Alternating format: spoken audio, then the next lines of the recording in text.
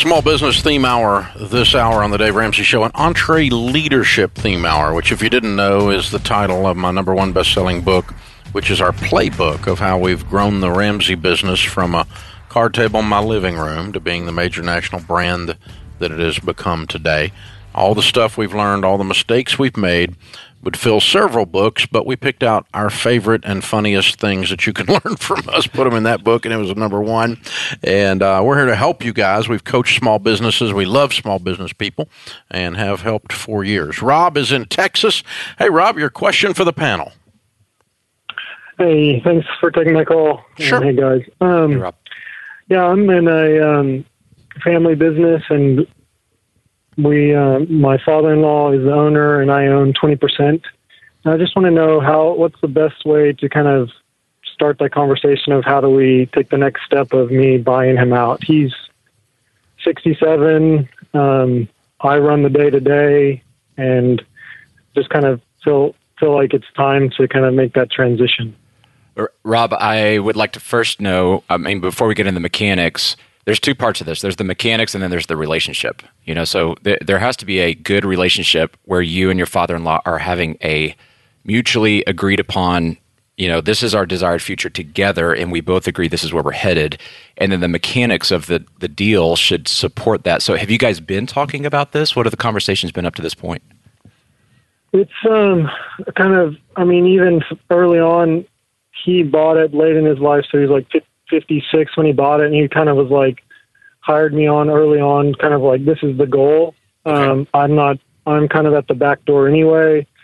And so it's always been the intention of me kind of taking over, and we've had those discussions along the way. And we kind of made the first step when I got 20% of the company. And then it's kind of, I think we're kind of at a standstill.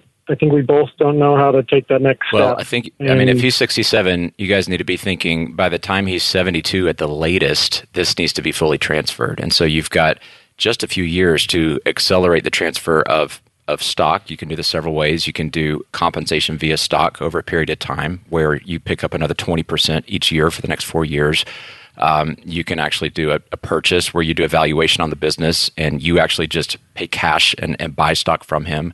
But the key is you guys need to be looking at no more than I'm going to encourage by the time he's 70, just because it's kind of late in the game. Yeah, 3 years I would think would be, we should. I just have a quick question, Rob. How would you define the standstill? What's the cause of the standstill on both sides? Because you said both of you are at a standstill. What do you think the issue is?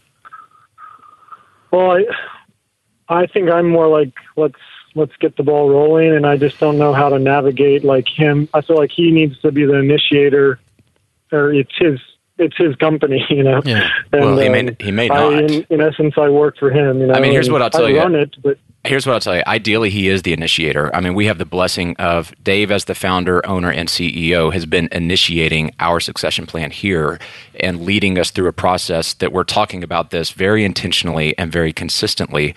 But there's a point where if he's not breaching that conversation, you have to start bringing it up and saying, hey, I'm concerned that if we don't talk about this, then it could create pain for our family. It could, there could be stress here. And you can't have the whole conversation the first time, but you at least have to break the seal and get that going. But Dave, I'm curious to hear from you. You're kind of in the seat of his father-in-law as the owner and thinking about succession with your kids. We talk about this stuff a lot here. We do. But as you said, it's almost an obsession of mine.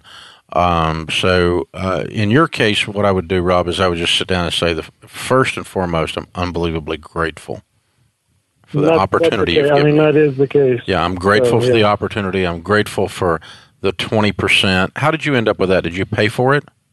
No, it was a gift. Okay. Wow. Do you think the intention is for the rest of it to be gifted or for you to purchase it? To purchase it, yeah. Okay. All right. And so then you say, okay, I'm unbelievably grateful. I'm grateful for the 20% gift. And I want to know how I can help in the process of us completing that. Because I know we've all kind of talked about it, but a good, clear plan would be good for the business. It'd be good for our families. It'd be good for you. It'd be good for me. It'd be good for our customers. a good, clear plan, clearly laid out and communicated with timelines, milestones, and a process. And so if you're going to buy the other 80%, we need to establish a value, and we need to establish how I'm going to get you that money. Because I'm not going to borrow it. I'm going to take it out of profits at some point, somehow. Then you do that. But I think you just the good news is he's not owned it a long time. He didn't start it. He bought it. So he's not got the baggage of the founder. Founders, as we've studied small businesses, I'm a founder, we're hard heads. We're the people that start and make something from nothing, and we will fight and scratch and claw, but we also don't let go. By and large, founders oftentimes kill the very business that they love because they won't let it go soon enough, systematically enough.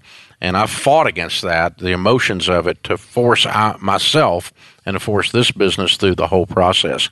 And the best succession plans are gradual.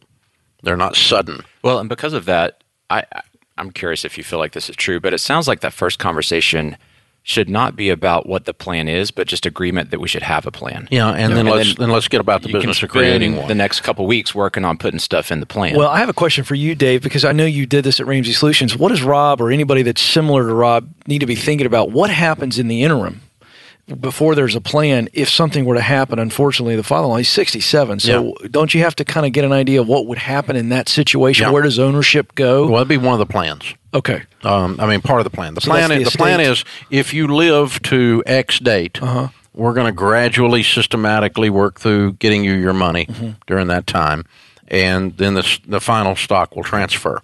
Okay. If you don't live to X date, what is going to happen? And you got to talk about that. And, we talk about that around here so much that I talk about my death so much, it's almost like I'm dying all the time. But we're all dying. We're all going to die. So it's kind of morbid. Well, but to your point, in the absence of a plan, the family fights and things implode. Yeah. So it goes to the estate. Yeah, that's or it a goes concern to that I have right now. Whatever, if it's not written down, or Dad just mentioned this in passing at one point, and you're trying to convince the rest of the family that all of a sudden her wife's brother, where's that 80% go? That's what you want to avoid. Thinks he's half of it. He's not got anything to do with it. Right. Or something along those lines. That's what happens. Mike's in New York. Hey, Mike, how can we help? Hey, everybody. Hey, Mike. Got a question. I have a good friend of mine who owns a small antique shop here in New York, and the shop is closed right now and has been doing a lot of antiquing through eBay. A lot of the shows that are within the Northeast, Mid-Atlantic, down south have been closed. So income has dramatically changed. eBay is not very kind of hit or miss.